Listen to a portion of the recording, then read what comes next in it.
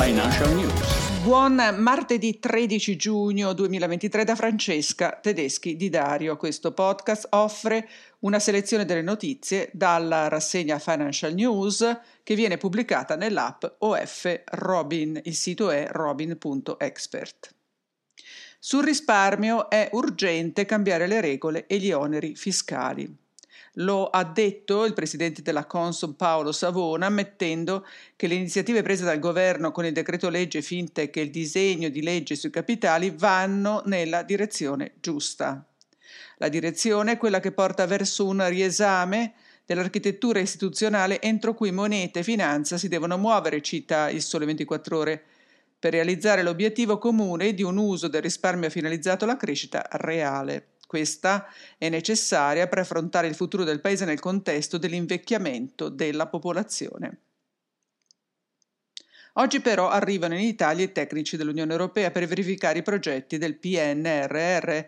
Ecco cosa rischia l'Italia, scrive sempre il quotidiano di Confindustria, che riporta anche la notizia secondo cui le authority di vigilanza europea mettono fine alle incertezze sul tema finanza sostenibile. E lo fa con un report di ben 90 pagine. Nel report è descritto cosa si intende per greenwashing e cosa si rischia nell'utilizzarlo come strumento di promozione e comunicazione. Nella rassegna trovate anche il link al report.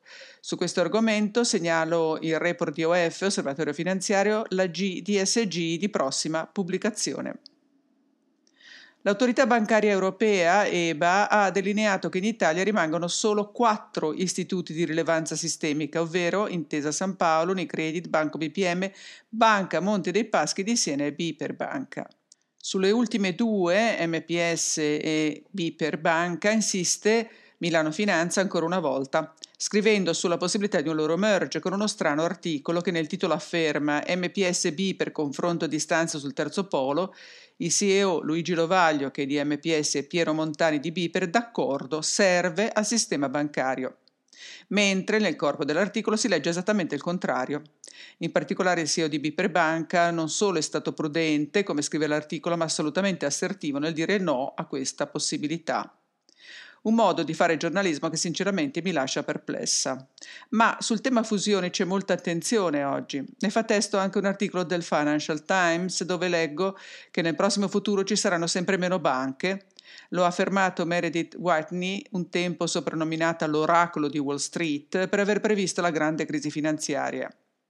L'economista, ma non solo lei, prevede un'ondata di fusioni che ridurrà i ranghi degli istituti di credito di medie dimensioni.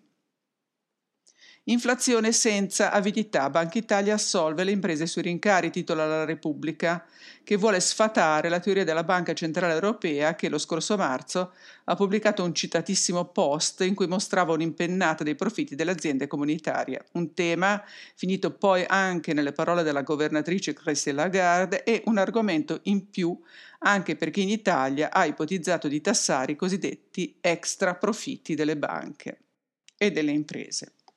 E dalla BCE e anche dalla Fed si torna a parlare di tassi in risalita nonostante il calo dell'inflazione.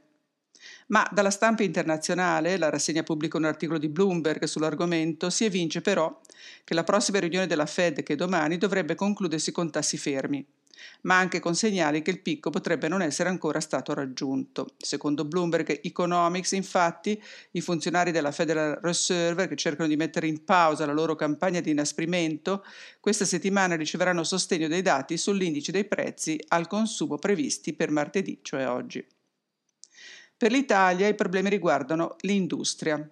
Report di Rai 3 titola un'inchiesta sulla parabola discendente della ex Fiat, oggi Stellantis. Da Stellantis alle stalle, il titolo del servizio. Alla fine degli anni Ottanta l'Italia era la prima potenza europea del settore auto e Torino rappresentava la sua capitale industriale, è l'attacco. Oggi abbiamo perso le menti e i tecnici che l'avevano resa grande, migliaia di posti di lavoro sono scomparsi e in termini produttivi ci hanno ormai superato anche Romania, Slovacchia e Repubblica Ceca. Report di Rai 3 spiega lo spostamento oltre Alpe della catena del valore dell'industria automobilistica nonostante l'ingente quantità di aiuti di Stato che Fiat e Stellantis hanno ricevuto negli ultimi 30 anni.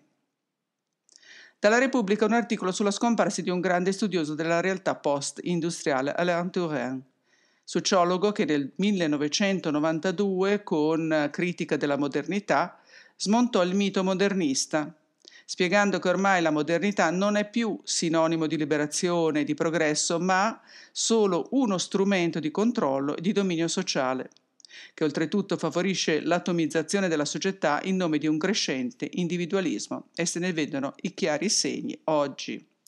E questo è tutto per oggi. In attesa dei nuovi numeri di giugno della bussola retail, la bussola web, la bussola ISG, vi invito a scaricare, se abbonati, e a sottoscrivere la bussola PMI dal repository ofcloud.it.